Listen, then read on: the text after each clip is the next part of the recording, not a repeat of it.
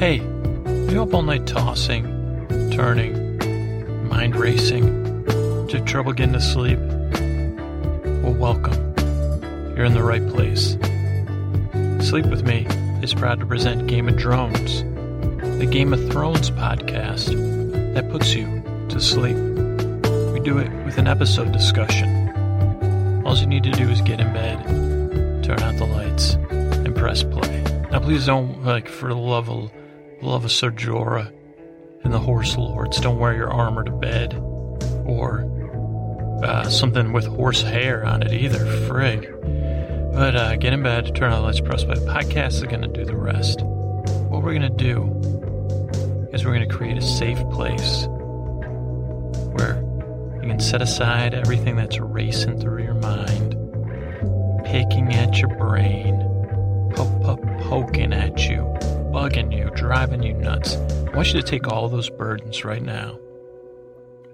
And burden is a loaded word, but it doesn't have to mean all good or all bad.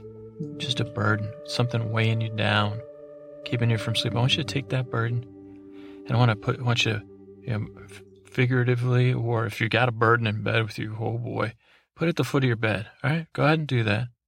Do it with me. Take the burden. This is about as new age as we get on this podcast. Just a heads up and the same. So put the burden at the end of your bed. And now lie back down. Okay, let's take a little breath here. My breath. But just take a deep breath. All right, now kick that fucking burden right off the end of your bed. All right? That shit's on the floor. Sorry.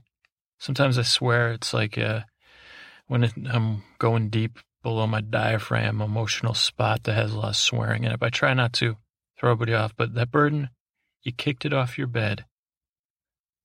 It's on the floor. It'll be there in the morning. So whatever's been bugging you or eating at you, it's gone. It's off. It was at the foot of your bed, but we don't want it in bed with us. We kicked it off our bed, kicked it out of our bed. And that's what the podcast is here for. The way we're going to do it is we're going to create a safe place. Starts off by figuratively kicking that shit right off of your bed and out of your bed. There's no place there. Taking a breath. And then I'm going to talk about Game of Thrones. I'm going to distract you from that thing trying to climb up there and say, hey, wait, no, you forgot about that spreadsheet, buddy. Oh boy, you don't even know how many columns there are, and I don't even know what is the column in the other thing, huh? And what formula are you going to use tomorrow? That voice, kick it again. Nudge it if you need to. If you don't like kicking, nudge it. Nudge it off the bed. All right, we're going to distract you from that. I'm going to talk about Game of Thrones. I'm going to talk about Season 1, Episode 9, Baelor. I'm going to talk about the episode. I'm going to talk a little bit about what happened. I'm going to, dodge some spoilers, but you're going to get spoiled. And I'm going to talk about stuff that interests me. Like last week we talked about stuff. I don't even know, so long ago, but I think we talked about vocabulary words. We talked about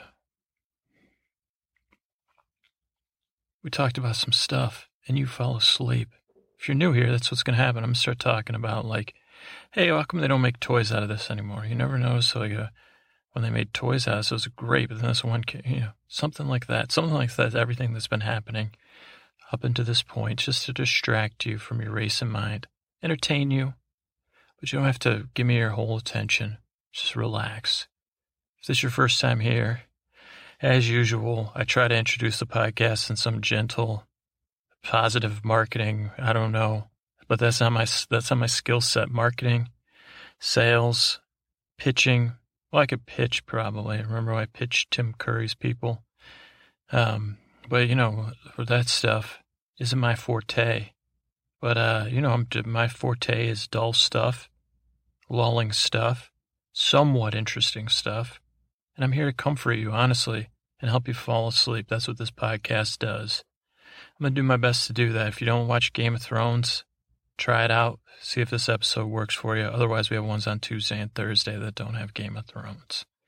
If you find Game of Thrones scary, or too aggressive, or too much violence, just skip these episodes. Don't let that thing crawl back in your bed because of something I'm saying. All right.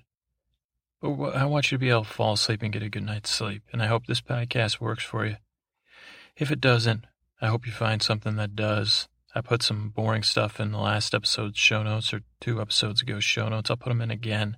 All right. We're on the web, www.sleepwithmepodcast.com. Game of Drones episodes are over at www.sleepwithmepodcast.com/drones. That one, Ian, was clear. You can get a hold of me, feedback at Sleep With Me Podcast. You can post on the website. You can get me on Twitter at Dearest Scooter. You can get us on Facebook. I'd love to hear from you. Any thoughts, anything. If you got anything to share, I got to get Damon's permission, but I was thinking about, I don't even barely know what a Tumblr is. I mean, I know what it looks like, and I looked at it, looked at them. We have one.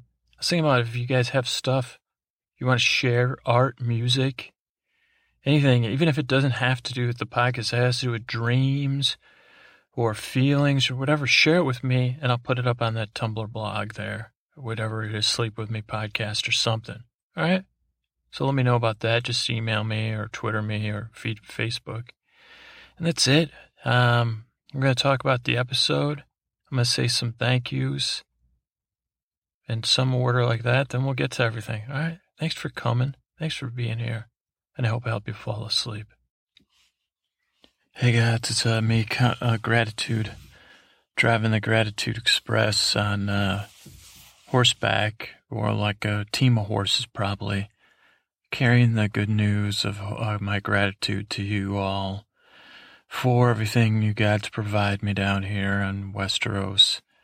So I want to thank you for Posty Posterson, who does our music, Sir Scott, and Her Grace, Jennifer, who helped to take care of our podcast art, the Lord and Lady of the podcast, who rule over us with wisdom and quietness that only we can hope that they are well, the defenestrator, all of our workers and warriors and helpers on the show, and all our new people we're hearing from lately. Gods, I want to thank you for Tinny T over on Twitter, Samuel John, Brian N. He's pretty new.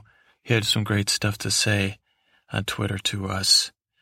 Brian H. from Windsor over on Facebook. Gods, thank you for Brian H.'s kind words. Michelle G., her support. Kelly M.'s support. Their Facebook.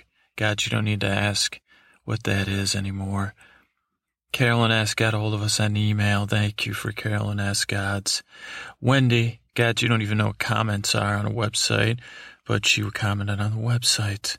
So thank you, God, for all those people, and then for our iTunes reviewers. God, sorry, my tablet just went to sleep in the middle of this. Oh, like a stone tablet. Yeah, God, it's just like you're thinking. Horatio UY for his review. Master of Sticks Figures. Hollyolia, Totes Riddick, and Erica One. That's Erica, our buddy. Totes Riddick, I like saying that. I don't know what it means. I like all of those. Being the master of 6 stick figures, I know who Horatio is. He was having some finals. Hollyolia. Hope I'm saying all those names correctly, gods. Thank you, gods, for keeping this podcast running. And for all the fine people that listen. Thank you. And all the regular people that, we hear from all the time. Chelsea, Rose, the insane master of glitter, Damon, a bunch of other people we've heard from this week. Gods, I haven't even been able to check my inboxes yet this whole weekend because I've been too busy dealing with some stuff I'll talk to you later about, gods. All right, thank you. All right, so we're talking Season 1, Episode 9, Baelor. My first note is why Baelor. That was before the end of the episode I wrote that note. But it's like one of those good titles. Especially, I watched about 35 minutes in one night and then the rest of the episode the next night. So it really left me in, like, the whole day. I'm like, why is that? Did I miss something? Or what's coming up? Is it Baelor? And then I was like thinking, is it going to be, I was watching HBO Go, and the image on HBO Go is of Tyrion coming out of the tent. So I was like, is this going to be Tyrion related to, linked to Baelor? I don't really remember everything about this episode I only had seen it one other time. But it was a great episode. A lot to talk about, a lot I missed, a lot I cover. Opens in the dungeon. Yeah, Ned and Varys. He says, you've seen better days. Ned says, it seems like you're my last friend. Then Varys says, when I was a boy, traveled with actors. Every man has a role to play, and it's true of court. Something or other. You know, I got to do what I got to do. I'm the master of whisperers. I'm sly, obsequious, without scruples.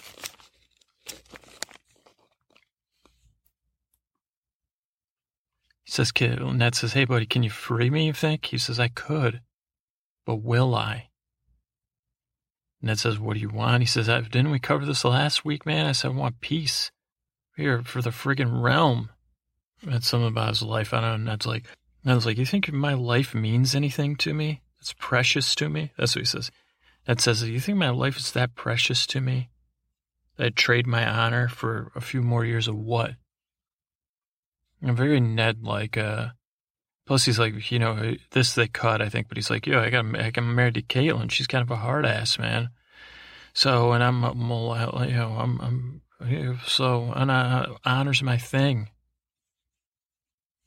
Varys says, well, what about your daughter's life? Is that precious to you? I was like, oh boy. And Ned has another good line before that. He says, you know, I grew up with soldiers. I learned how to die a long time ago. And that's when he says, what of your daughter's life? Boom, then we bounce out to Robb. He's at this river. What's that river called? The Twins? The big river where the battle between Robert and one of the Targaryens went down. Trident, that's what it's called. And they got this guy, Walder Frey, his family's held this crossing here in the river. It's like a castle bridge situation. Held it for 600 years, according to the lore. Cat says, I'll go in and talk to this Walder. She goes in. His father, this again, this is a little more straight, played without comedy. But it was kind of ridiculous. Monty Python situation. We're not covering Monty Python this episode, but Walder's got a lot of resentment towards everybody. Caitlyn's father, Ned, everybody for not marrying off his kids. He's got all his kids living with him.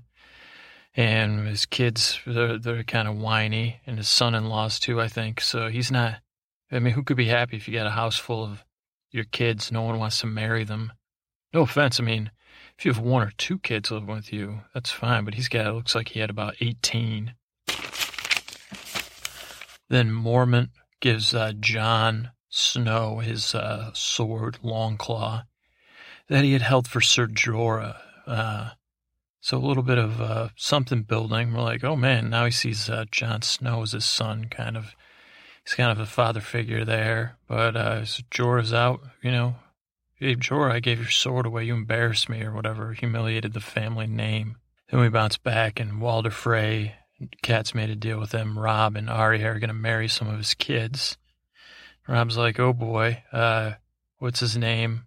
Robb's crony, Theon Greyjoy, thinks that's hilarious.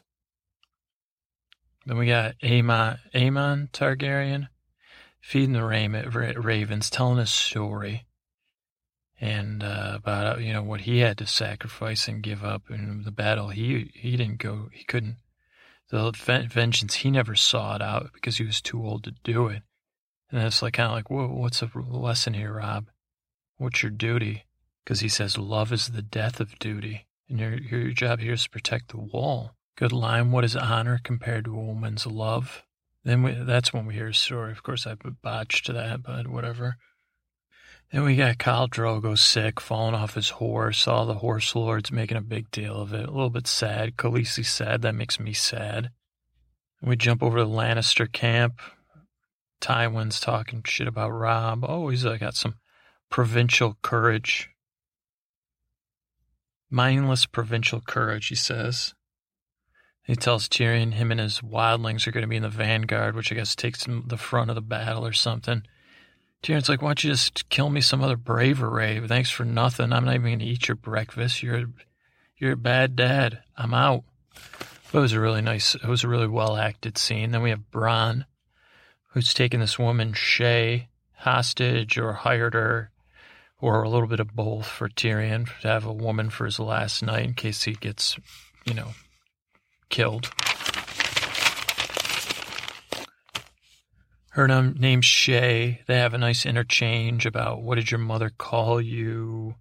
And then she says, is that what we're here for? To talk about our mothers? So, no, that's not why I'm here, baby. And then she has another killer line right after that. He says, what kind of accent is that? She says, foreign. Boom.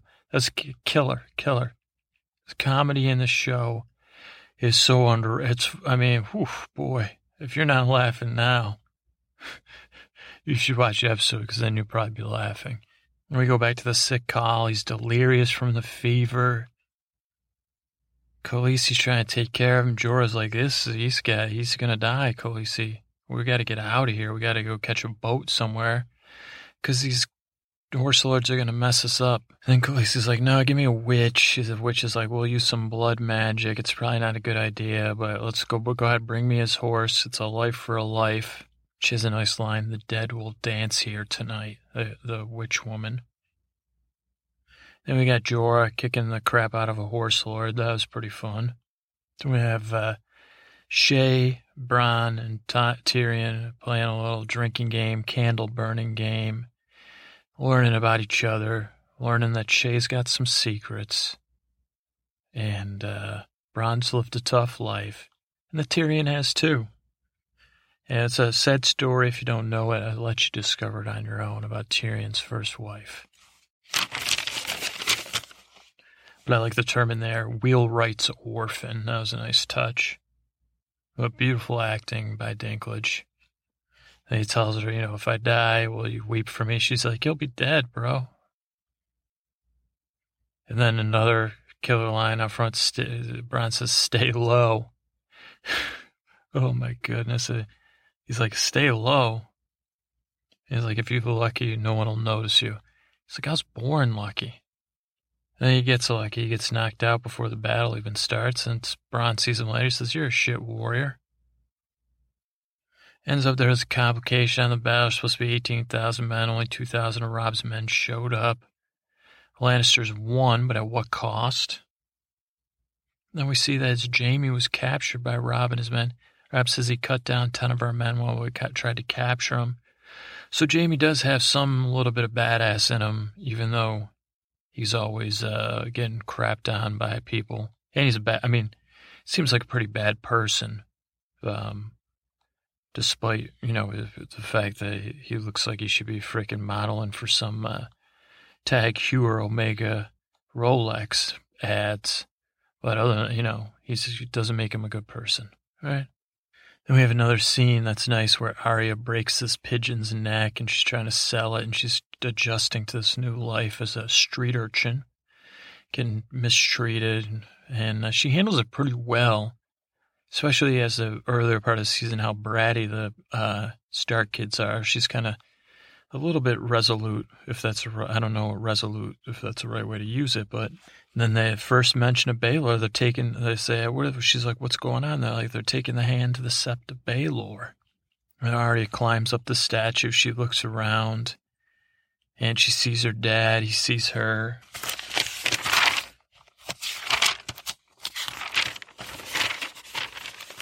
And I was like, what is that statue? And then you see Ned whisper over to his buddy from the Night's Watch. He says, Baelor, Baelor. And he points to Arya. I was like, oh, it's a statue of Baelor. Title of the episode, Baelor. Arya's on the statue of Baelor. They're at the sept of Baelor. Hence, Baelor. And then Ned tries to sack. He says, hey, I'm going to confess my treason. I want to do what's right for my Sansa baby here. Joff's the true heir. And then the bubbling Meister, would I forget his name always because I block it from him. And he says, gods are just, but they're merciful. What do you think we should do, King? And then Joff, we see his true colors. He says, women have soft hearts. So I told my mom I'd do this, but I ain't going to do it because I'm a little punk. He says, Sir Ellen, bring me his head. Oh, that's a spoiler. Too late now, but, and then the guy's down there telling Arya not to watch, and she watches these birds fly overhead instead of watching her father pass away. Pretty tough stuff, powerful stuff. Now, I mean, if you're listening to this, you're going to get, come on. This episode came out like 10 years, not 10 years ago, but 3 or 4 years ago. But this did get spoiled for me the day after the premiere, because what happened was I didn't have HBO when first season of Game of Thrones came out. So I said to myself, read the book and then get HBO, or wait, by the time you're done with the book, the hype had begun right before it came out or whatever. And so I started reading the book. I'm about halfway, 3/4 through the book when this episode comes out. I'm at work. My supervisor yells across the entire floor where we have like cubicles, us peons. And she says, well, would you believe what happened to Ned Bean last night? Blah, blah. And I was like, holy cow, you gotta be kidding me. Lady, you just ruined me. You just ruined it.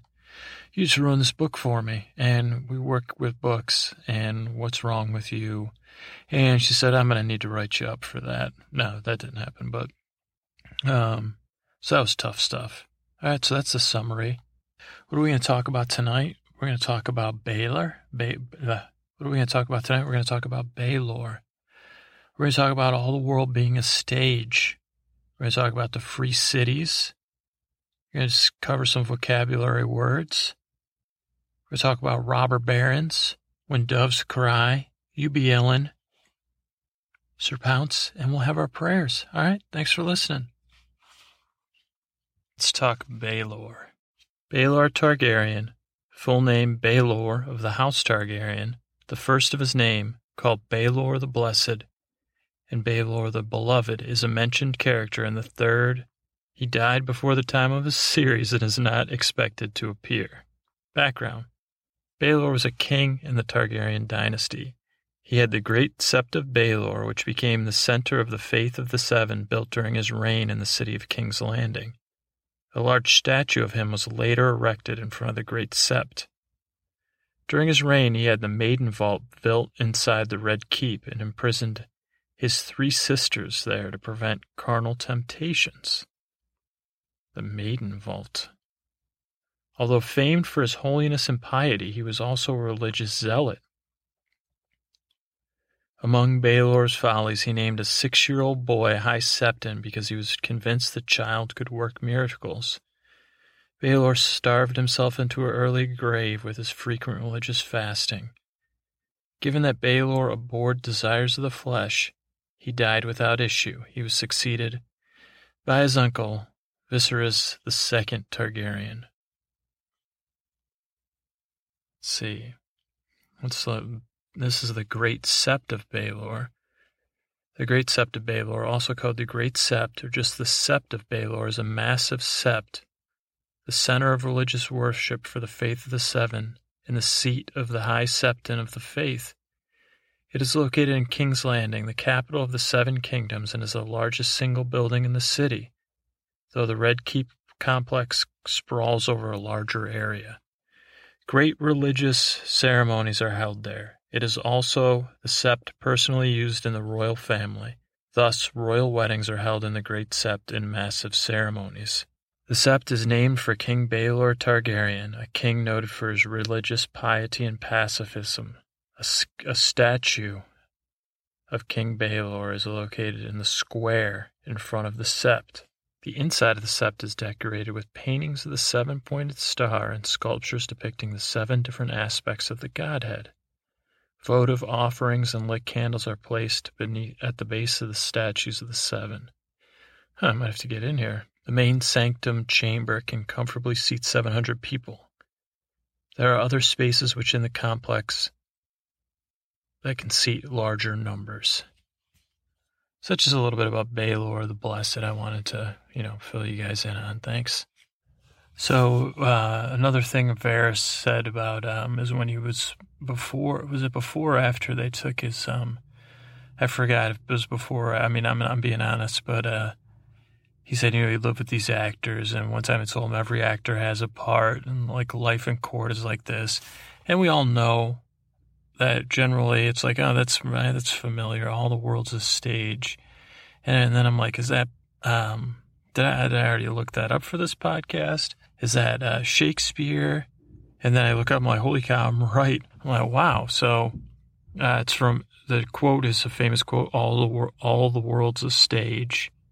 And it's a phrase that begins a monologue. This is according to Wikipedia, from Shakespeare's As You Like It. That's William Shakespeare. Spoken by the melancholy Jacques with an S, so Jacques.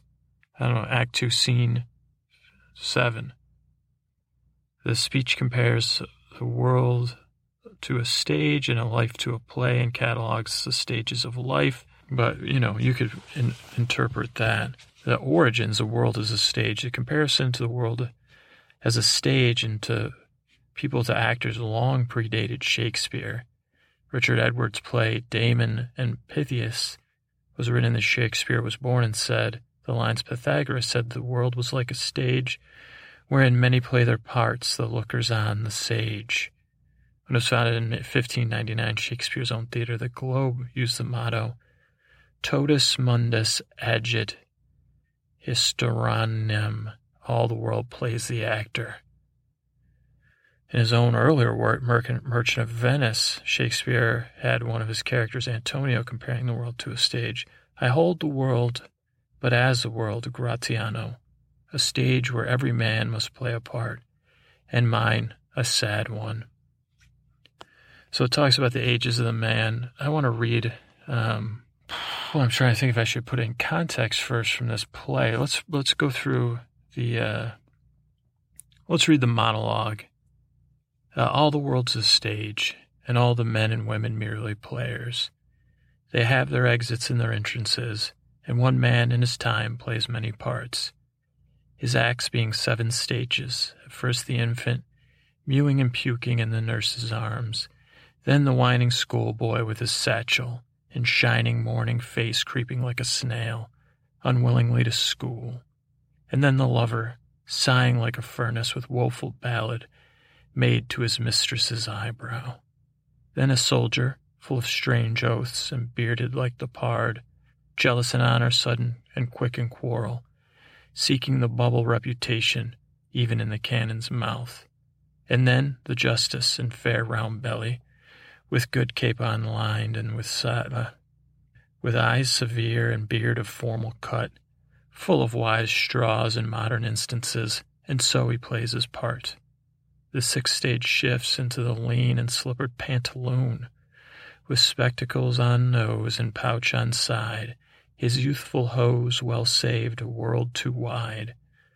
For his shrunk shank and his big manly voice, turning again toward childish treble, pipes and whistles in his sound. Last scene of all, that ends this strange eventful history, is second childishness and mere oblivion. Sans teeth, sans eyes, sans taste, sans everything. So that's from As You Like It, which is this is the best part according to Wikipedia. As You Like It is a pastoral comedy by William Shakespeare. So a comedy or a work of art that's evocative, I think for metaphorical reasons, to the good old life out on the farm or shepherding or in the woods, I think, which is in this case. It was published in the First Folio, 1623. It's mixed reviews between critics and people nowadays and back then. Some people consider it good. Some people don't. A lot of great actors have been in it. Let's get to the plot. The synopsis. The play is set in France. Action takes place in a forest called the Forest of Arden. It could be part of Belgium, we don't know, or someplace else. Frederick has usurped the duchy and exiled his older brother, Duke Signor. The Duke's daughter, Rosalind, has been permitted to remain at court because she is the closest friend and cousin of Frederick's only child, Celia, Orlando, a young gentleman of the kingdom, who at first sight has fallen in love with Rosalind, is forced to flee his home after being persecuted by his older brother, Oliver. Frederick becomes angry and banishes Rosalind from court. Celia and Rosalind decide to flee together, accompanied by the jester Touchstone, with Rosalind disguised as a young man and Celia disguised as a poor lady. She could be the crone. Rosalind, now disguised as Ganymede, Jove's own page, and Celia, now disguised as Helena, Latin for stranger, arrive in the Arcadian forest of Arden, where the exiled duke now lives with some supporters, including the melancholy Jacques, a malcontent figure who is introduced to us weeping over the slaughter of a deer. They do not encounter the duke and his companions. They meet up with Cornan, impoverished tenant, and offer to buy some crude cottage. I don't know what that means. Orlando and his servant Adam find the duke and his men, live with them. He's writing love poems for Rosalind on the trees. Rosalind, in love with Orlando, meets him as Ganymede, right? Pretends to counsel him to cure him for being in love. Oh, this is straight out of the movies. Ganymede said he will take Rosalind's place and he and Orlando can act out their relationship. Wow, this is a very archetypal story. The shepherdess, being ignorant, has its reward sometimes. The shepherdess, the shepherd or dress, Phoebe, with whom Silvius is in love, has fallen in love with Ganymede. Rosalind in disguise, though Ganymede continually shows he is not interested in Phoebe. Touchstone has fallen in love with the dull-witted shepherdess, Audrey, and tries to woo her, but is eventually forced to be married first. William, another shepherd, attempts to marry Audrey as well, but is stopped by Touchstone, who threatens to kill him 150 ways. Finally, Silvius, Phoebe, Ganymede, and Orlando are brought together in an argument with each other over who gets who. Wow, Shakespeare really is a genius. I mean, I love Shakespeare, but I really have a tough time reading it. Because I have a tough time, I'm not trying to, let's not talk about my problems. Ganymede says he's going to solve the problem, having Orlando promises to marry Rosalind. Phoebe promises to marry Silvius if she can't marry Ganymede. Orlando sees Oliver in the forest and rescues him from a lioness, calling Oliver to repent for mistreating Orlando. Oliver meets Helena, Celia's false identity, falls in love with her, and then they agree to marry. Orlando and Rosalind, Oliver and Celia, Silvius and Phoebe, Touchstone and Aubrey are all married in the final scene, after which they discover that Frederick has repented his faults, deciding to restore his illegitimate brother to the dukedom and adopt a religious life. Jacques, ever melancholic, declines their invitation to return to court, preferring to stay in the forest and adopt a religious life as well. Rosalind speaks an epilogue to the audience, commending them to play both men and women, commending the play to both men and women in the audience. So that's a mouthful, but that's great stuff. And then let me just read a little more Shakespeare because it's fun. And I know a couple people have said they like it when I do stuff like this. So this is As You Like It, Act 2, Scene 7. We'll read for a few minutes. The forest. The table set out, enter Duke Senior, amens and lords like outlaws. Duke Senior, I think he be transformed into a beast, for I can nowhere find him like a man. First Lord, my lord, he is but now gone hence. He was a merry. Here was he merry, hearing of a song. Duke Senior, if he, compact of jars, grow musical, we shall have shortly disaccord in the spheres. Go seek him, and tell him I would speak with him. Enter Jacques. First Lord, he saves my labor by his own approach. Duke Senior, why, how now, monsieur? What life is this, that your poor friends must woo your company? What, you look merrily. Jacques, a fool, I met a fool in the forest, a motley fool, a miserable world, and I do live by food. I met a fool, who laid him down and basked him in the sun, and railed on Lady Fortune in good terms, In good set terms, and yet a motley fool. Good morrow, fool, quoth I. No, sir, quoth he. Call me not a fool till heaven hath sent me fortune. And then he drew a dial from his poke, and looking on it with lackluster eye, says very wisely, It is 10 o'clock. Thus we may see, quoth he, how the world wags. 'Tis but an hour ago since it was 9, and after 1 hour more 'twill be 11, and so from hour to hour we ripe and ripe, and then from hour to hour we rot and rot, and thereby hangs a tale. When I did hear the motley fool thus moral on the time, my lungs began to crow like a chanticleer, that fools should be so deep contemplative, and I did laugh sans intermission an hour by his dial. O noble fool, O worthy fool, motley's only the wear. So there's a lot more good stuff in there, but we got to keep moving. But that is a little thing about the world and your part in it. And Jacques was a grouch. And this one all worked out in the end for everybody. It was the first Shakespearean play I'm aware of that there was no, poison play or knife play. So that's good. All right, let's keep going. Another thing I was curious about are these free cities that get talked about from time to time. The free cities are 9 powerful independent city-states located across the narrow sea to the east of Westeros. They are located on the western coast of the massive eastern continent of Essos. They trade with the 7 kingdoms, and each one is a distinct and individual culture by itself. The overall area of the free cities and their respective territories are roughly equal in size to Westeros south of the Neck. Okay, this is from the books, just as a heads up. In the books, there are 9 free cities: Braavos, Pentos, Norvos, Quor, Lorath, Tyrosh, Lys, Myr, and Volantis. Tyrosh, Lorath, and Lys are located on islands off the coast, while Norvos and Quor are inland, roughly east of Pentos. The rest are major seaports. Aside from Braavos, the free cities were colonies of the mighty empire of Valyria and gained their independence after the Doom. As Martin has stated, the Valyrian Empire is essentially equivalent to the Roman Empire. The free cities are his equivalent of medieval Italian city-states. The coastal ones have a Mediterranean climate. Norvos and Quor might be like other Romance regions in medieval France and Germany. Braavos in the far north was founded by refugees fleeing Valyrian tyranny.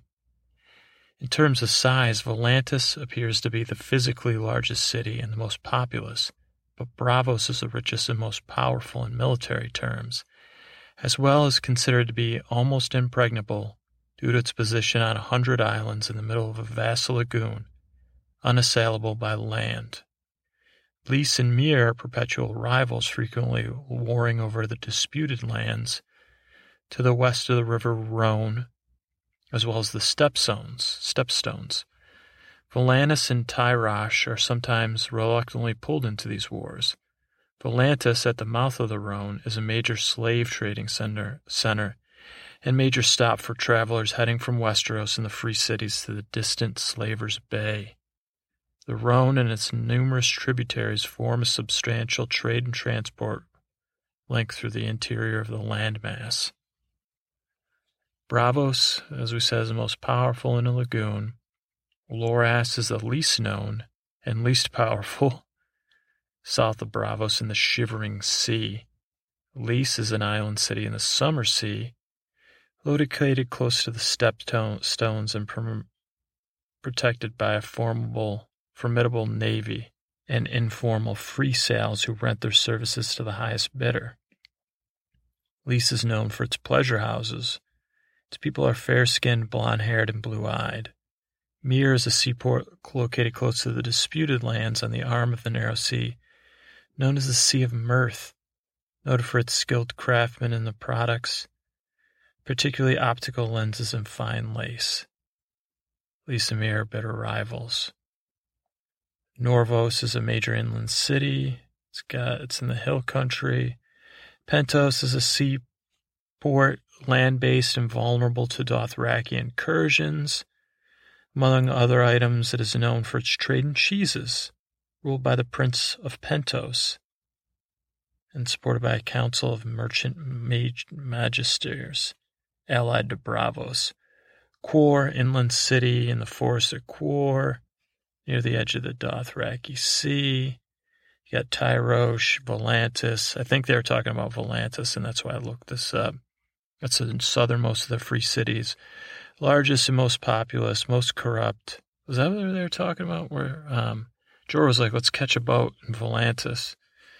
It was originally the most powerful of free cities, but it was sapped in the bleeding years. Obviously, the bleeding years leading to it being narrowly edged out by Bravos. Volantis is on the main mouth of the immense river Rhone. Yada, yada, yada. So that's the free cities. All right, we're back for another edition of Vocab. Virginal vocabulary vendettas. We're here to talk vocabulary in case anybody's interested. We had some great words that came up this episode.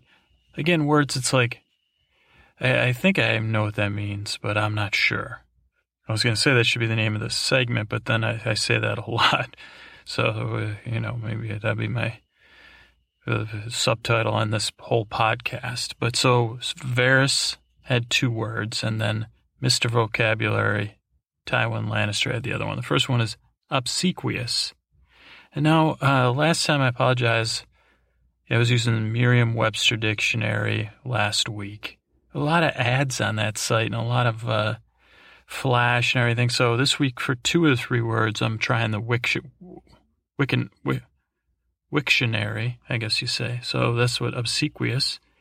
The etymology is from the Latin obsequiosus, complaisant, something, complaisant, from obsequium, compliance, from obsequior, comply with, yield to, from ob, in direction towards, and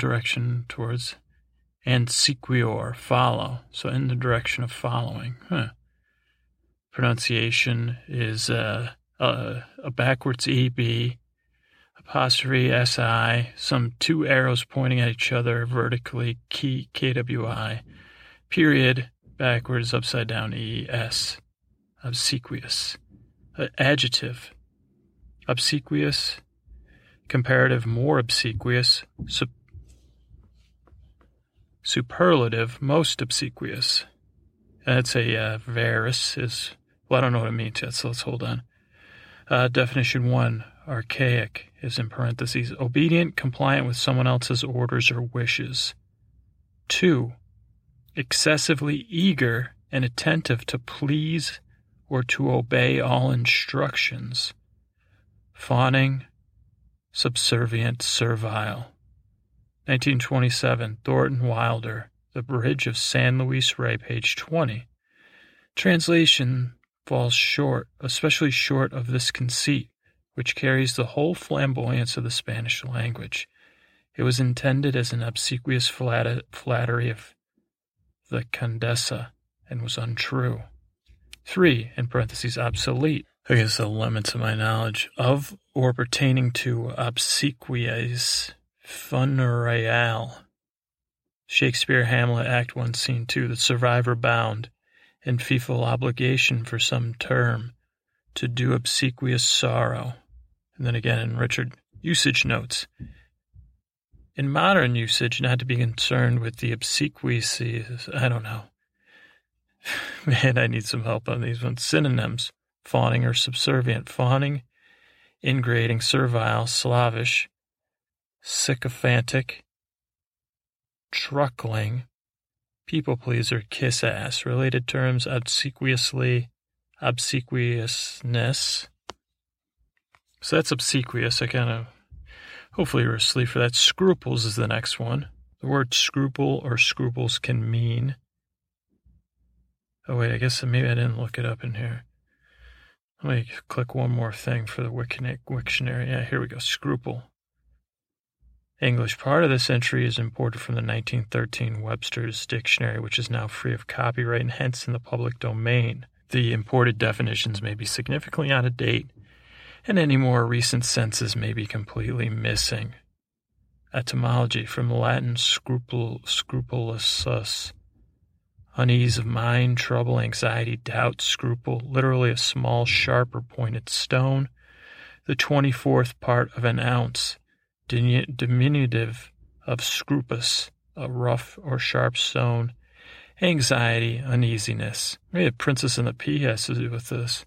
Perhaps akin to the ancient Greek something, chippings of stone. A razor, Sanskrit also a razor. Compare with French scrupule. Scrupule. That sounds like Italian when I say it, though. Noun. Scruple. Plural. Scruples. Number 1, obsolete, it says. A weight of 20 grains, the third part of a dram. Yeah, give me, you forgot my scruple on that dram. 2, hint. A very small quantity, a particle. 3. 2 is also obsolete, it said. 3. Hesitation as to action from the difficulty of determining what is right or expedient. Hesitation to action from... So slow to react because you don't know what's right or quick. Unwillingness, doubt, hesitation, proceedings from motive of conscience. He was made miserable by the conflict between his tastes and his scruples. Thomas Babington Mulcahy. 4. Obsolete. A doubt or uncertainty concerning a matter of fact. Intellectual perplexity. 5. A measurement of time. Synonyms. Modicum. Small amount. Derived terms. Scrupulous. Unscrupulous. Oh, verb here. Scruples. Intransitive verb, to be reluctant or to hesitate as regards to an action on account of considerations of conscience or expedience. 2, to regard with suspicion, to hesitate at, to question. Others long before them scrupled. More the books of the Herates than of the Gentiles. John Milton. Obsolete, to doubt, to question, to hesitate, to believe, to question the truth. I do not scruple to admit all the earth seeth but half the moon. 4, to excite scruples in, to cause scruple. Letters which did scruple, many of them. Like to scruple. My brain is scrupled. All right, now we're back at Merriam-Webster for pastoral, because Tywin says that Robb has a certain sort of something, pastoral something or else. It was derogatory. Pastoral. An adjective of or relating to the countryside or to lives of people who live in the country. Of or relating to the spiritual care or guidance of people who are members of a religious group. Of or relating to the pastor of a church. Full definition of pastoral. Relating to or composed of shepherds. Relating to the countryside, not urban. What is he saying? He's not urban? Like he's like portraying or expressive of a life of shepherds, pleasingly peaceful and innocent, maybe. Relating to the spiritual care, that's the pastor one.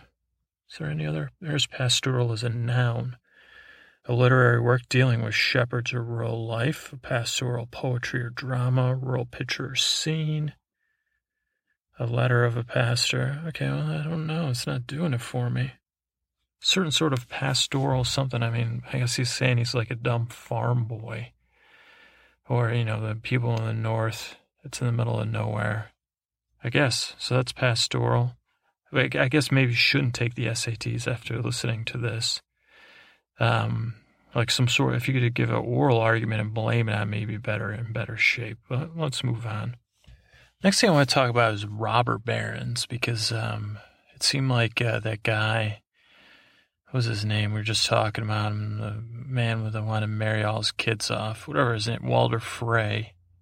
He could have been it seemed to me, it reminded me of a robber baron, him controlling this river. Being a kind of a dirtball. I don't know. Is he a robber baron or not? We don't know that enough about him. Robber barons are always something I don't know very much about, but I'm also very interested in. If I ever come out with a TV show, it will be based on robber barons, and it will not be an action show or very entertaining, but in that sense. But anyway, so I decided to look stuff up. I found an awesome article on the Financial Times, but it looks like we're hitting a paywall on that one. I really don't want to link to stuff with a paywall, but it looks like there's a good article out there about it in the Financial Times. But we're going to start out with we're covering on Wikipedia what's a robber baron, and I'm talking about the old school robber barons, not the I guess it'd be the middle school robber barons, which have been the industrialists, and now we probably got our own round of robber barons nowadays. But these would have been the OG robber barons on the Rhine, I believe. So let's look it up, shall we? Robber baron, or robber knight, is a historic term and a title of disdain that was applied to the behavior and practices of a group of unscrupulous and despotic landowners in the medieval period in Europe. They hindered commerce by imposing unauthorized tolls and tariffs, and at times by sometimes ransoming or hijacking the goods outright of caravans and riverine traffic amidst the poorly roaded tracks of the vast and far-flung Demeneses, something of the Holy Roman Empire. The term has a slightly different meaning in different countries and has changed somewhat over time. In modern U.S. parlance, the term since the mid-19th century has come to describe the unscrupulous industrialists and stock speculators who, like Germanic robber barons, enrich their own pockets without adding to the common good. Germany, early development. For 1,000 years, from 800 to 1800 AD, tolls were collected from ships sailing on the River Rhine in Europe. I mean, you notice Walter Frey's got to be collecting tolls, and he collects a couple marriage tolls out of cat, just for, walking your soldiers across. I mean, whatever. During this time, various feudal lords, among them archbishops who held fiefs from the Holy Roman Empire, collected tolls from passing cargo ships to bolster their finances. Only the Holy Roman Empire could authorize the collection of such tolls. Allowing the nobility and church to collect tolls from the busy traffic on the Rhine seems to have been an attractive alternative to other means of taxation and funding of government functions. Often, iron chains were stretched across the river to prevent passing without paying the toll, and strategic towers were built to facilitate this. I mean, do you believe these guys that put chains across the Holy Roman Empire? The Holy Roman Emperor and various noblemen and archbishops who were authorized to levy tolls seem to have worked out an informal way of regulating this process. Among the decisions involved in managing the collection of the tolls on the Rhine were how many toll stations, where they should be built, how high the tolls should be, and advantages and disadvantages. While this decision process was made no less complex by being informal, common factors included the local power structure, bishops and that, space between toll stations, and the ability to be defended from attack. Some castles through which tolls were collected were tactically useful until the French invaded in 1689 and leveled them. Thank you, France. Tolls were standardized either in terms of an amount of silver coin to be charged or an in-kind toll of cargo from the ship. In contrast, the men who became known as robber barons violated the structure under which the tolls were collected on the Rhine, either by charging higher tolls than the standard or by operating without authority from the Holy Roman Emperor altogether. Writers of this period refer to these practices as unjust tolls. Not only did the robber barons thereby violate the prerogatives of the Holy Roman Emperor, they also went outside the society's behavioral norms, since merchants were bound both by law and religious custom to charge a just price for their wares.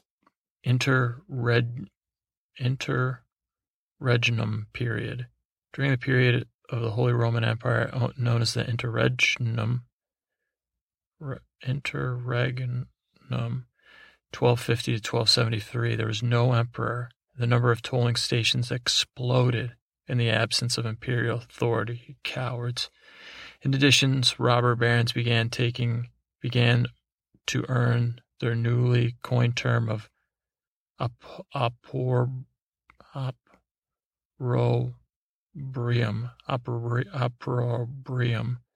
by robbing ships of their cargo, stealing entire ships, and even kidnapping.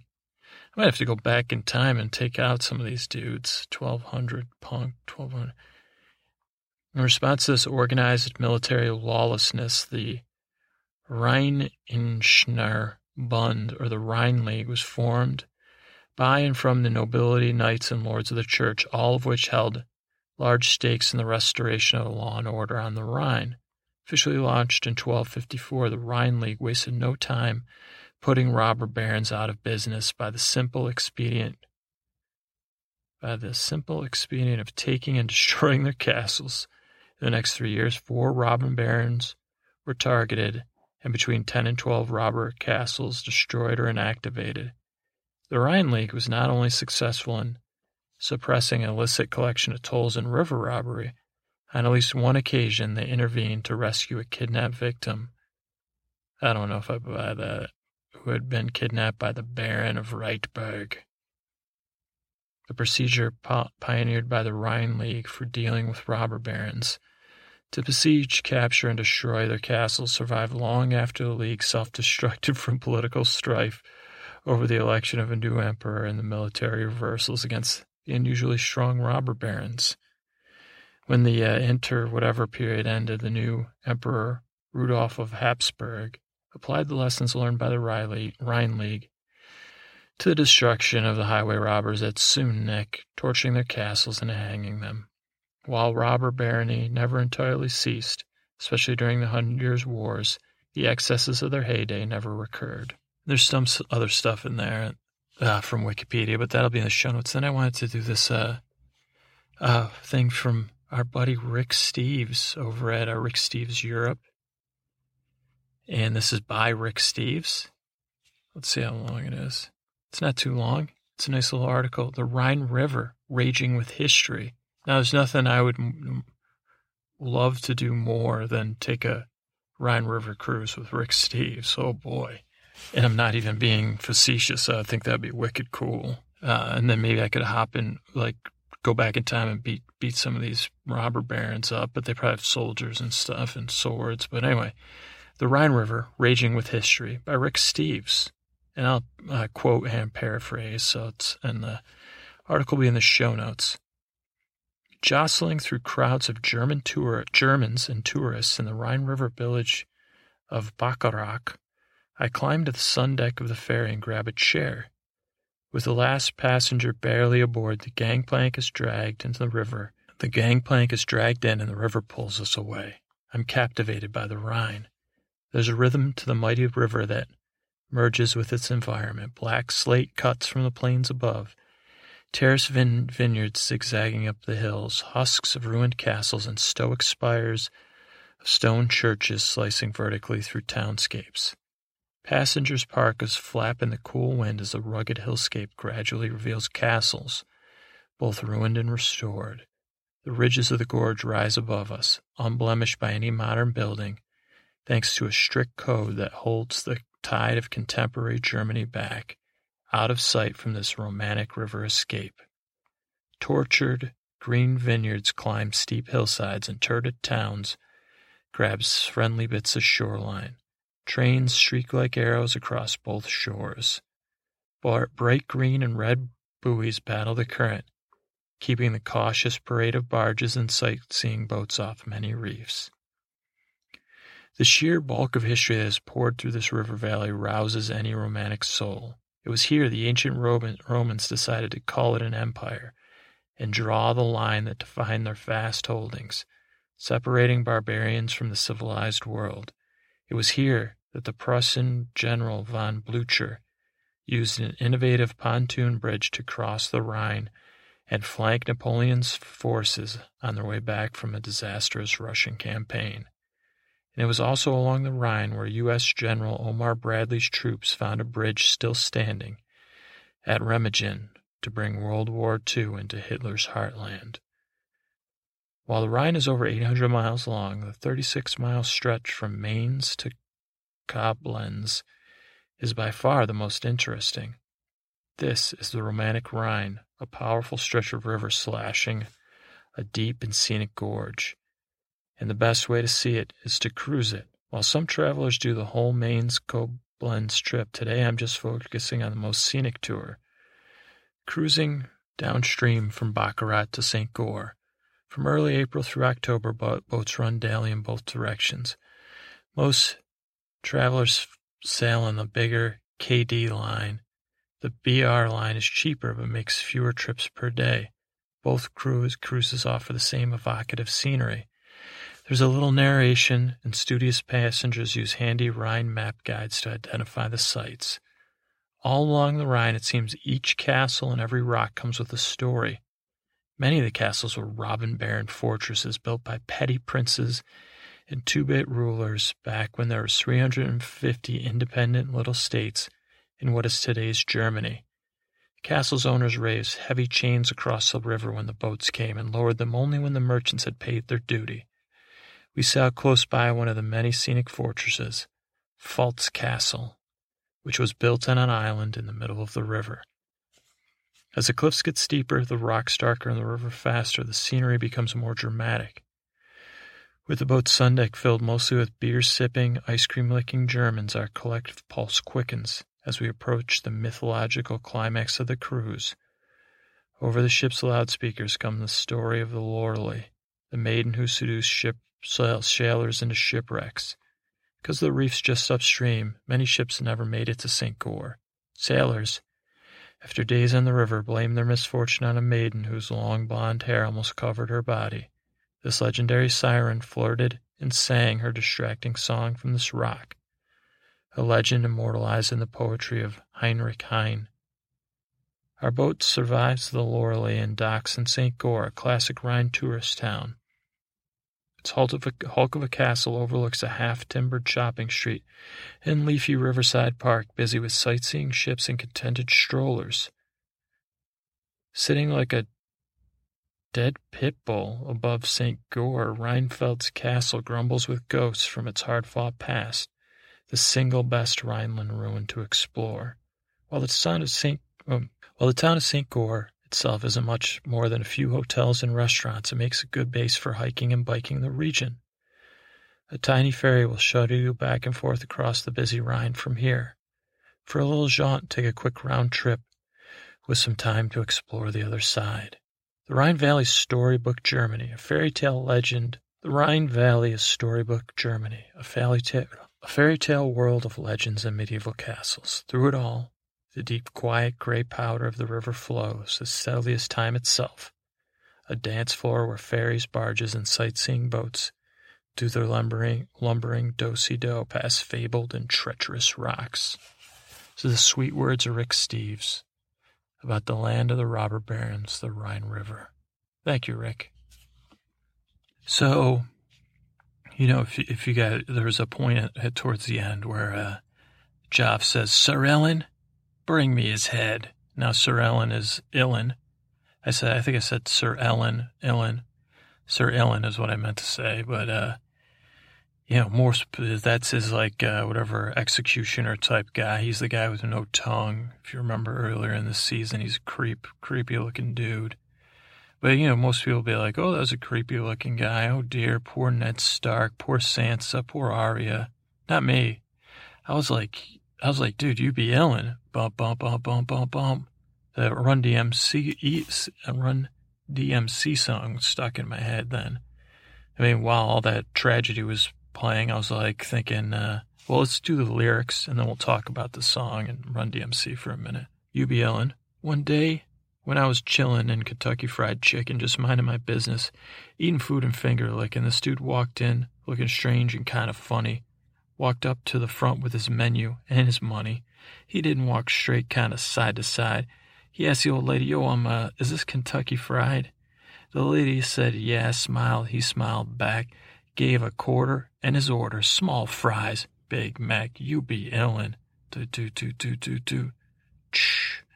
Today you want a ticket to go see Dr. J. For front row. Today you want a ticket to see Dr. J.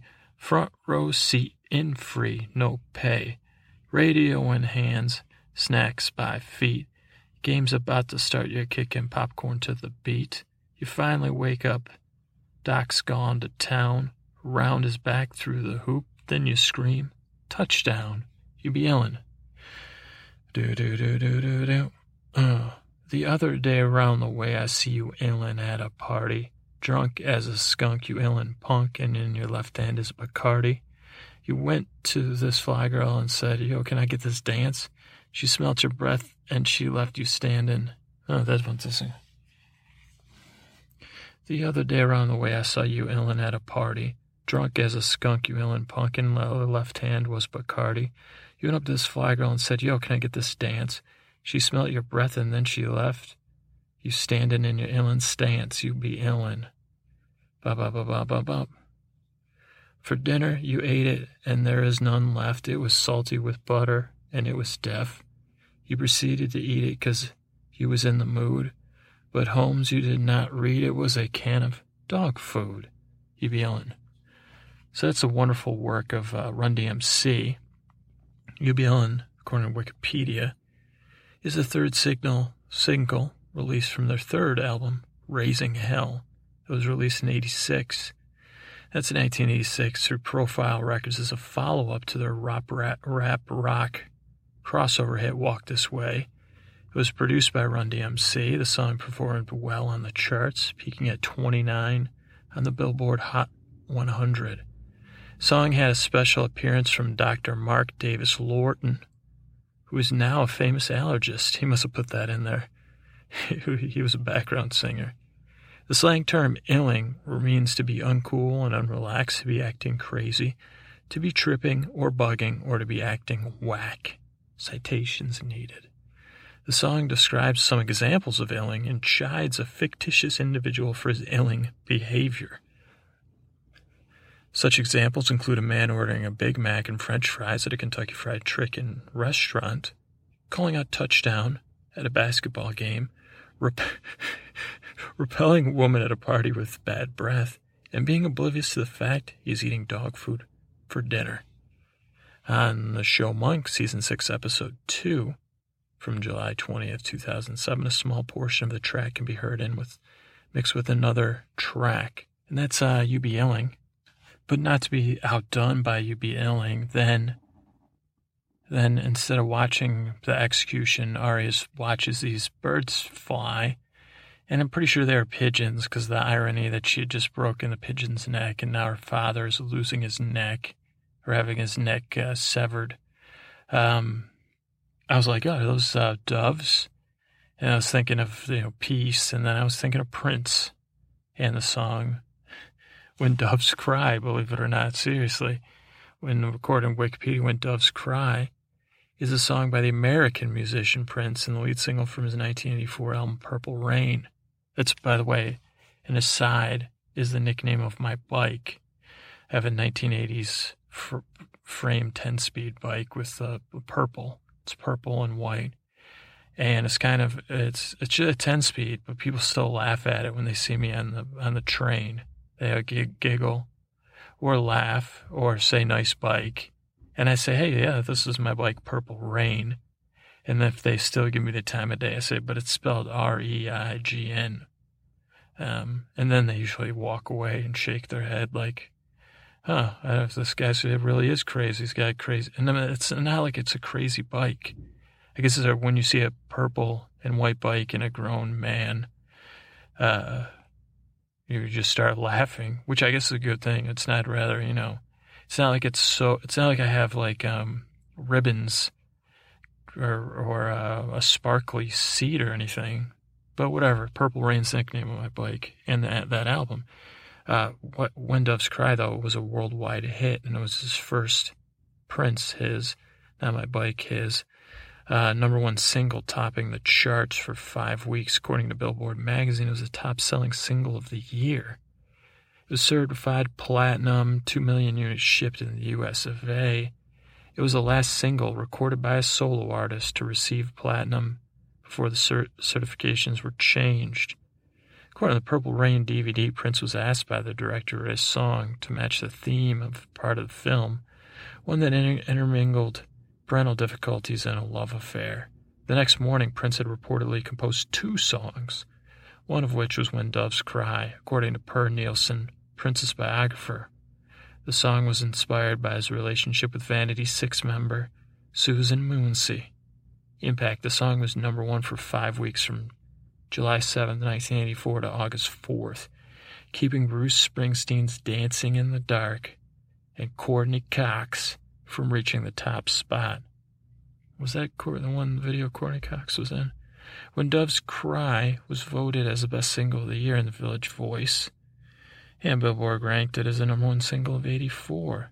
The B-side was the cult fan favorite, 17 Days. Originally intended for Apollonia 6's self-titled album, 12-inch single in the UK, blah, blah, blah. Prince wrote and composed When Doves Cry after all the other tracks on Purple Rain was complete. In addition to vocals, he played all the instruments on the track. The song's texture is remarkably stark. There's no bass line, which is unusual for a dance song. Prince has said that there originally was a bass line, but he decided after a conversation with singer Jill Jones that the song was too conventional and left it intact.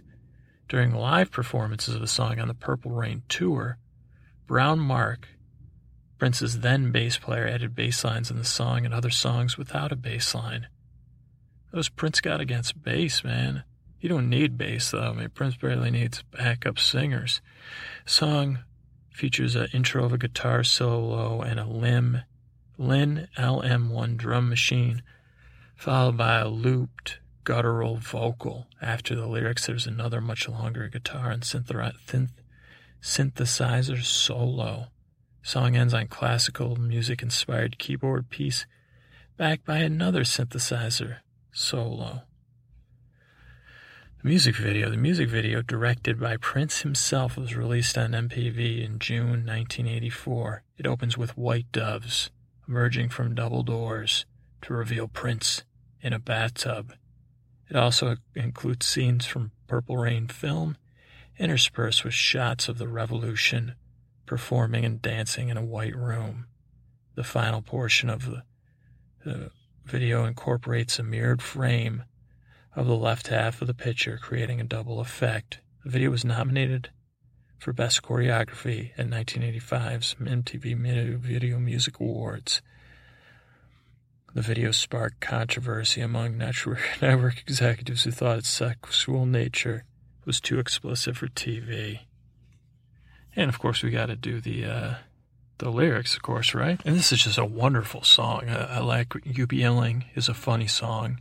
This is just a great Prince song. And, of course, I can't hit the notes like Prince can, but Prince, When Doves Cry. Dig, if you will, the picture of you and I engaged in a kiss, maiden. The sweat of your body covers me. Can you, my darling, can you picture this? Dream, if you can, a courtyard, an ocean of violets in bloom. Animals strike curious poses. They feel the heat between me and you. How can you just leave me standing, alone in a world that's so cold, so cold? Maybe I'm just too demanding. Maybe I'm like my father, too bold. Maybe you're just like my mother. She's never satisfied. She's never satisfied. Why do we scream at each other? This is what it sounds like when doves cry. Touch, if you will, my stomach, maiden, please. Feel how it trembles inside. You've got the butterflies all tied up. Don't make me chase you. Even doves have pride. I don't know if that's even possible, but how can you just leave me standing alone in a world that's so cold, so cold? Maybe I'm just too demanding. Maybe I'm like my father, too bold. Maybe you're just like my mother. She's never satisfied. Never satisfied. Why do we scream at each other? This is what it sounds like. Are we sure it's just not we're making the doves cry, maiden? And if you do, they might drown. How can you just leave me standing alone in a world that's so cold? Maybe I'm just so demanding. You know, maiden, we just can't keep going on like this, okay? We can't hurt the doves of the world. Why don't you just, my stomach's not trembling anymore. I've got I'll strike some curious poses, But that's when doves cry, and Arya looking at those pigeons made me think about the doves crying. And I actually never read the lyrics before. The funny part makes me laugh. I didn't realize that in the song I'm doing now, that me and the maiden's argument was making that either when we scream at each other, that's what it sounds like when doves cry. But I would think it would be more like the doves are crying, Mommy, Daddy, quit fighting, please. But it wouldn't be Mommy and Daddy. Daddy, are you fighting with a goddess? Stop. The doves are crying outside. Don't worry, maiden, I'm not going to break your heart. Well, it's possible. I might disappoint you would be more. So if you have a disappointing, broken heart via disappointment, then doves are going to be crying soon. Clarice. All right, let's get this shindig on the windig, as we say. Good evening, everyone. This is Tommen, saying hello from the world of Westeros. And I don't think it's it might be news to you, or I think it's official that I am. I believe I am Prince. I could tell you I'm Prince Tommen. I think I'm Prince, or if it's Lord Tommen, or Sir Tommen. I think I would like to be Prince Tommen, or I'm not sure. Joff said I was the Prince of Poop, Tommen, the Prince of Poop, which I did not like at all. And then he said, what did he say? Your Grace, I must call him Your Grace. And he said, call me Your Grace, you fattily baby face. And I looked at myself in the mirror, I said, he may be right. And, but anyway, this is Tommen. Prince Tommen, Sir Tommen, Lord Tommen. It does not matter, for the most important title I carry is the title of best friend of one Sir Pounce, the bravest cat in all the world, known from Westeros to other places as the greatest cat who's ever lived, and the most bravest cat, as I've said, and the best friend a boy could have, of course. And we are here, still continuing Sir Pounce in the Quest 08. Now, when we last left off, I don't know if it was when I went to the bathroom, when we used to have the room with the balcony, we were talking about that, and Sir Pounce was trying to explain to me this plucking of... But anyway, what happened was Sir Pounce was out in the woods, and he used his keen sense of sound. Hearing, they say, hearing. I'm watching Sir Pounce now, his ears are moving. It is one of Sir Tommen, Lord Tommen's favorite things, to just watch my cat, Sir Pounce, when I know he's not watching me watch him. And I could see he's resting, and then his ears move, and it's like his ears are little people, and they're looking around, they're saying, what's that over there? Oh, I'm moving I'm a ear person, I'm moving my head. Oh, is something over there? Like they're looking back. It makes me laugh so, and forget that Joff said his first act of king was to make me clean all of the chamber pots in the Red Keep. And I said, Mother, please tell me no. And she laughed at me and gave me that look. And she said, your brother's king now, Tommen. So, I need to... I don't have time for your blubbering. And, so Sir Pounce was going for the Quest of 8 to pluck a whisker, which he said it's not actual plucking of whiskers, it's for something else he does when he wrestles lady cats, or he said, don't do it to your sister, I've told you that, or to any... I said, that wasn't my sister, this was a couple days ago. I said that was a Septa, she was young Septa, new, and fresh-faced, they said, and I said, Well, anyway, they said not to speak of it again, so I shan't. So Sir Pouncy was in the woods, listening and smelling, and he sensed a river, for he was in the riverlands. And he came to a great river, and it was at the part of the river where it is neither rough nor placid. It was rocks. And Sir Pounce said, I think I'll have a cat now. I'm going to do a little Sir Pounce for you. I'll have a cat now. I'll have a cat now. Well, I think I'll have a cat now. That's my Sir Pounce. I only do it here, for I'm ashamed that I'll be hurt inside, in my feelings, by someone for doing Sir Pounce. But his ear looked at me and said, Hey, what are you doing? You're not Sir Pounce. I'm hearing you over here, just like Sir Pounce inside this head. But anyway, Sir Pounce, he was at the river, and he said, I think I'll have a fish. And he watched the river, and somehow his eyes, cat eyes, can see through the river. And even though Sir Pounce does not like the water, he loves the fish, and his paws aren't afraid of the water. So he was watching and walking and studying the movement of fish, and his little cat brain was calculating the time it takes a fish to go from point A to point B, and what movement the fish will make, and how would Sir Pounce pounce on the fish.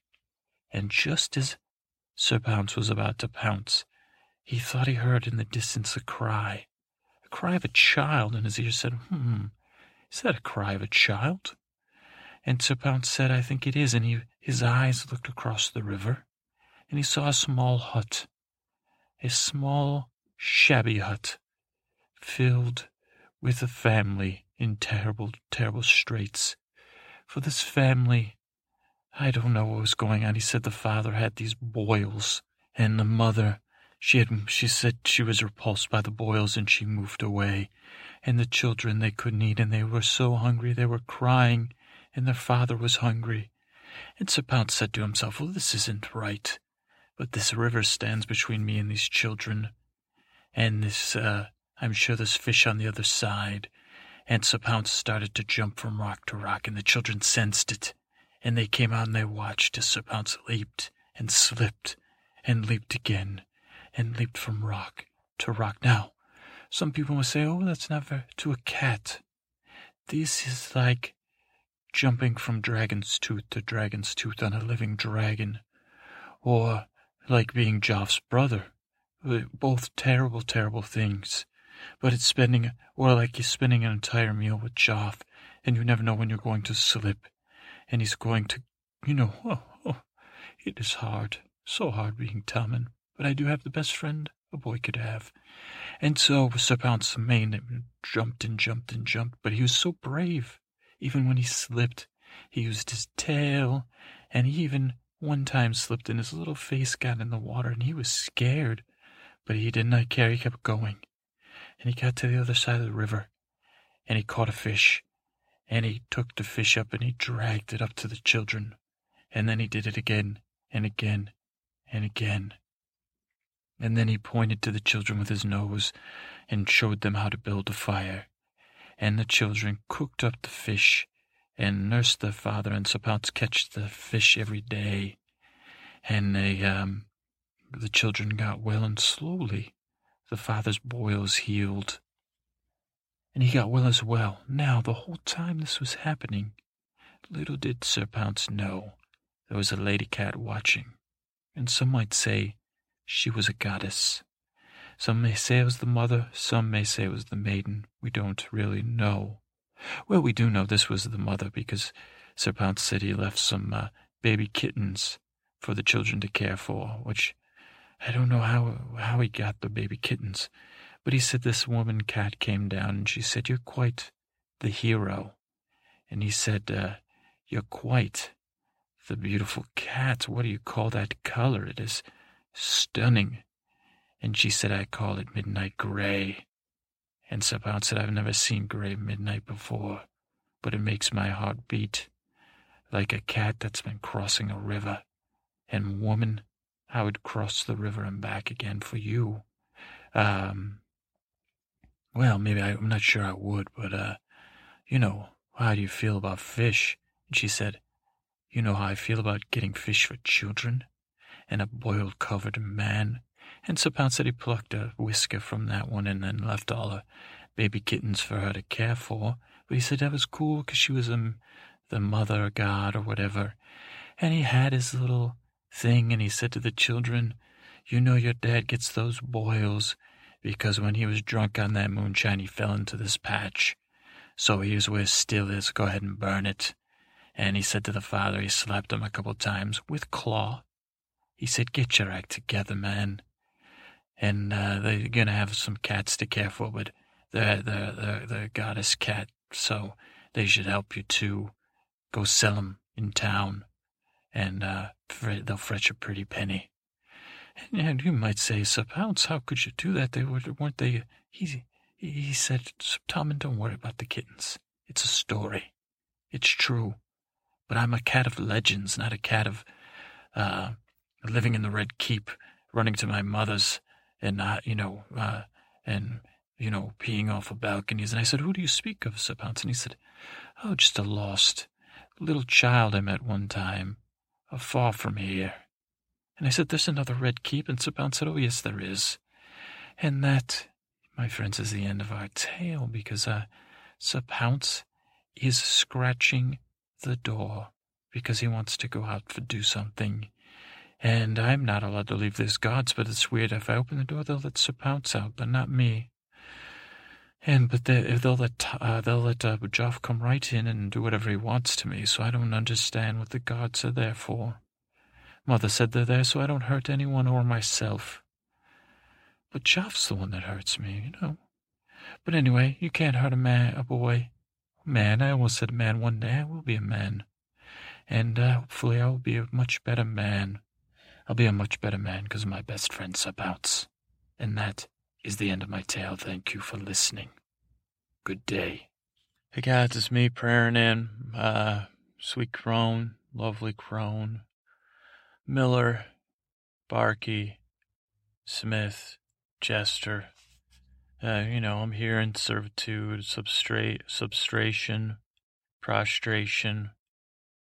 Not any no M-strations like masturbation or menstruation, but concentration, constantration or whatever that one is where I'm at. Consternation, I think it is, Gods. Yeah, I got a bit of that going.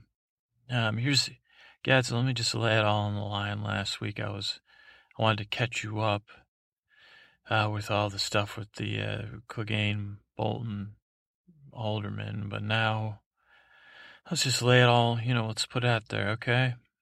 Start a holy war by accident, and I really need you to lean on you. I feel bad, but up until now, well, I guess there's been a lot of crisis I've been trying to lean on you guys for. I mean, I know you guys would prefer it if it came along when everything was good. You're like, hey, why are you praying when you want something? Well, I don't want anything so much as that I want to avoid George R. Martin's ire, because I already messed up the Jet season, and it wasn't like I'm one of those super fans that's like, get back to your writing, because I don't even need. It was more like I'm worried about his health, so that was for him.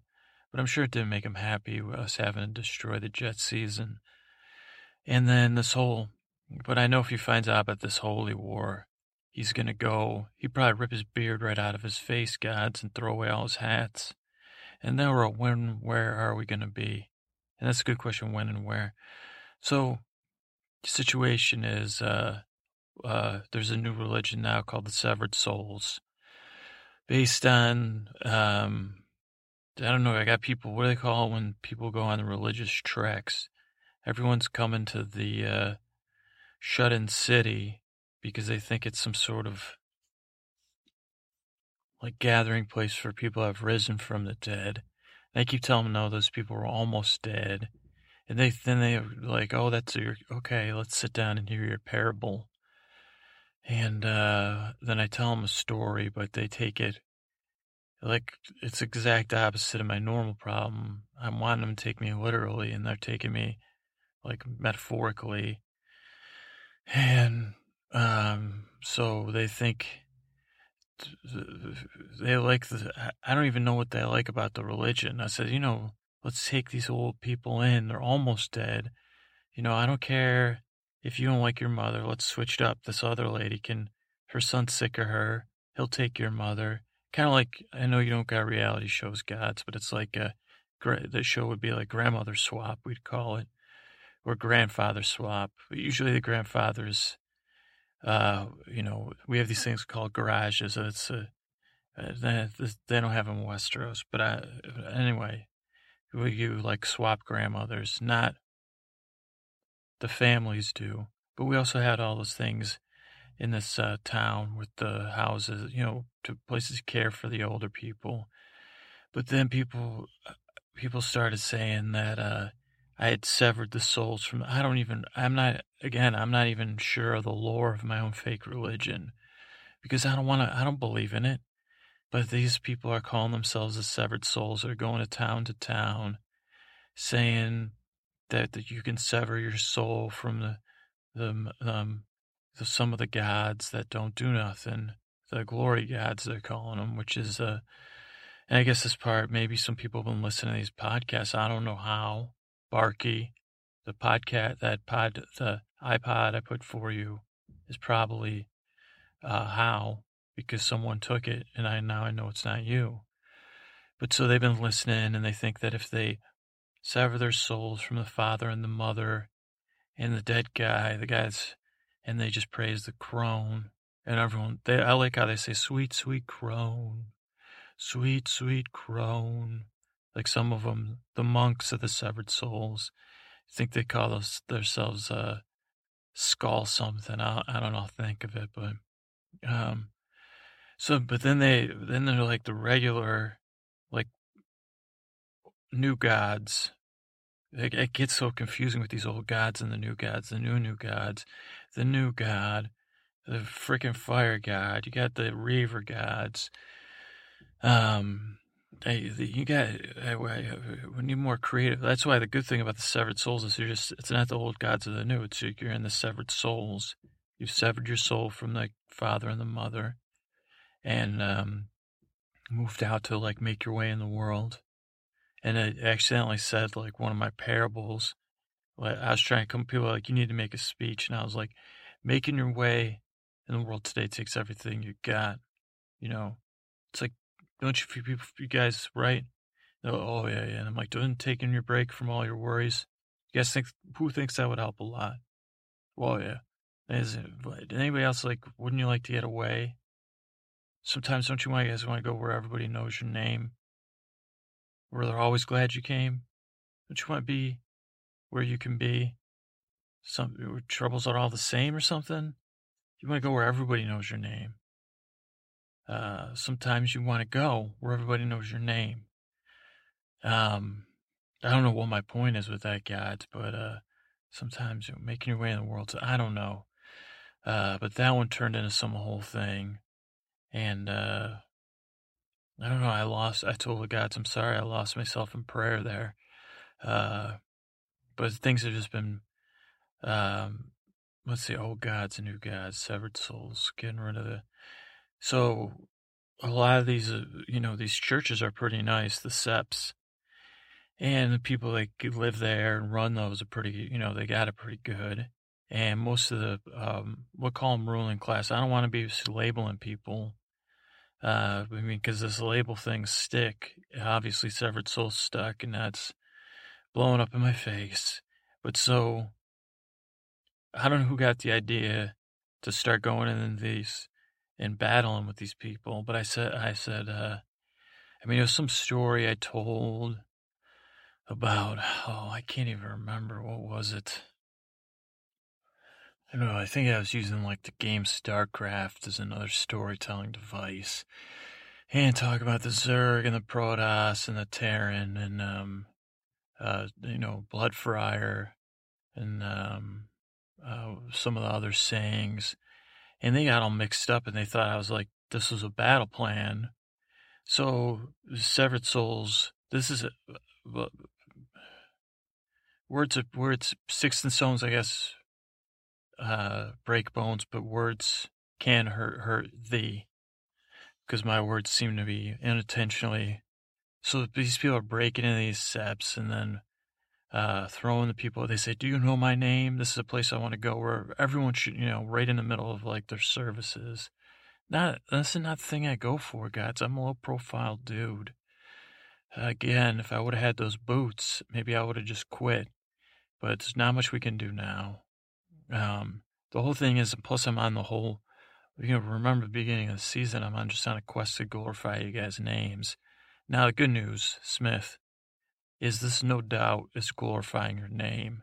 And once we get this all calmed down, this confusion, maybe Severed Souls will just be some, extremist segment that's less, like work it back into the new God thing. And then this will be like your branch of priests and nuns, or whatever, septas and septons, because since they're severed souls, they like swords and knives and whatever other stuff we stole. And maybe you've been donating stuff because you didn't, I don't know, maybe this is your move, Smith. I don't know if you're making a move. Oh, warrior, that's another one where the severed souls are against. They want to sever the war, they hate the warrior. Weird. They hate warlike people hating war. So I'm trying to get a lid on this, but I guess I'm trying to figure out, these people love these sitcoms and cartoons from my youth. So I was going to try to rewatch Perfect Strangers. I don't know why. I figured the whole Belky Bartakamus and Larry. But I need I need a third person. I mean, I know Perfect Strangers had some other characters, but for the old gods, the new gods, and then the severed souls. So I don't know, maybe 48 hours or trading, trading places. I don't know, I'll think about it, gods. But again, if you could just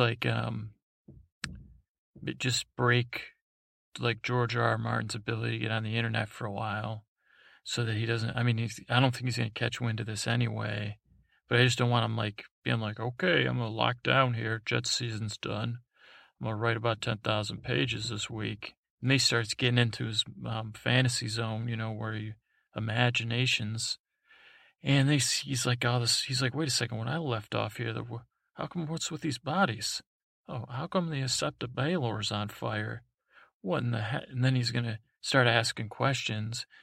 And they can be like, that guy, he's got a podcast, we've been listening to it. And then George R. R. Martin's going to be, wait.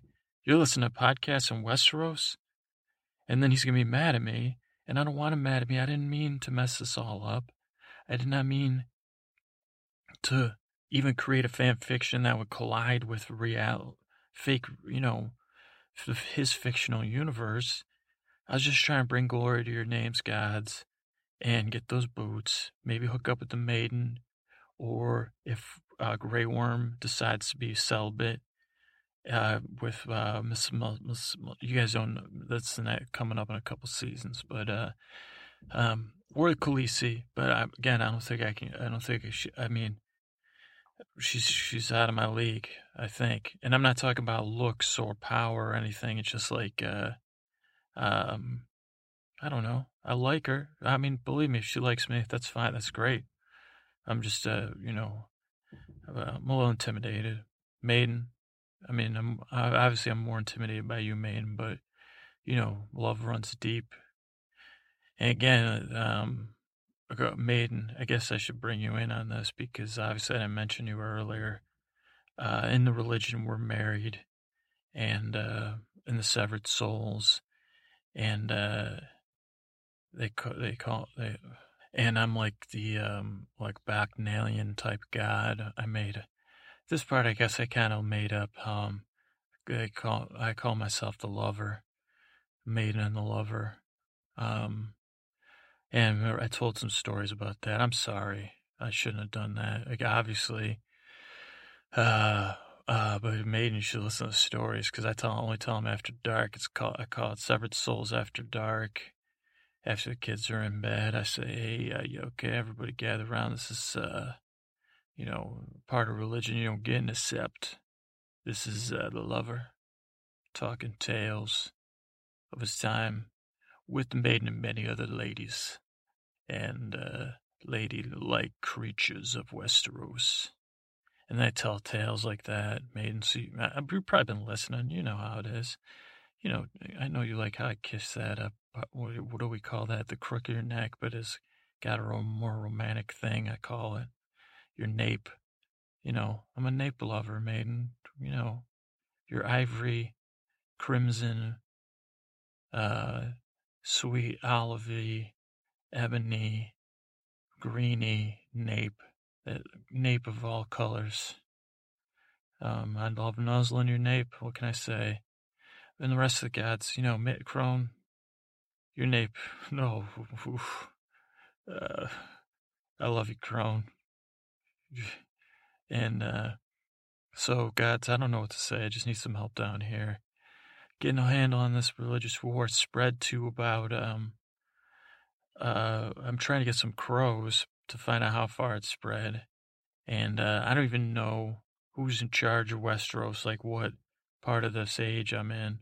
So I gotta get back to work, guys. I'm sorry for messing all this up. So I'll be back soon to try to fix. I'm fixing stuff. But again, this just might be, you know, just a bump in the road for bringing glory to all of you. Maybe this is gonna be the new thing. Severed souls. Maybe this was my intention all along. I should have just thought it through before I started. Because I did say I want to glorify you above the other gods. Well, let's see how it goes. I just don't want to mess up the story for George R. R. Martin and have him mad. Or Matt Weiss and Benioff. Whoa, I didn't even think about that. And the show, and then everyone on the show. Oh, wait, you guys don't want it. That's just like a historical reenactments we're talking, gods.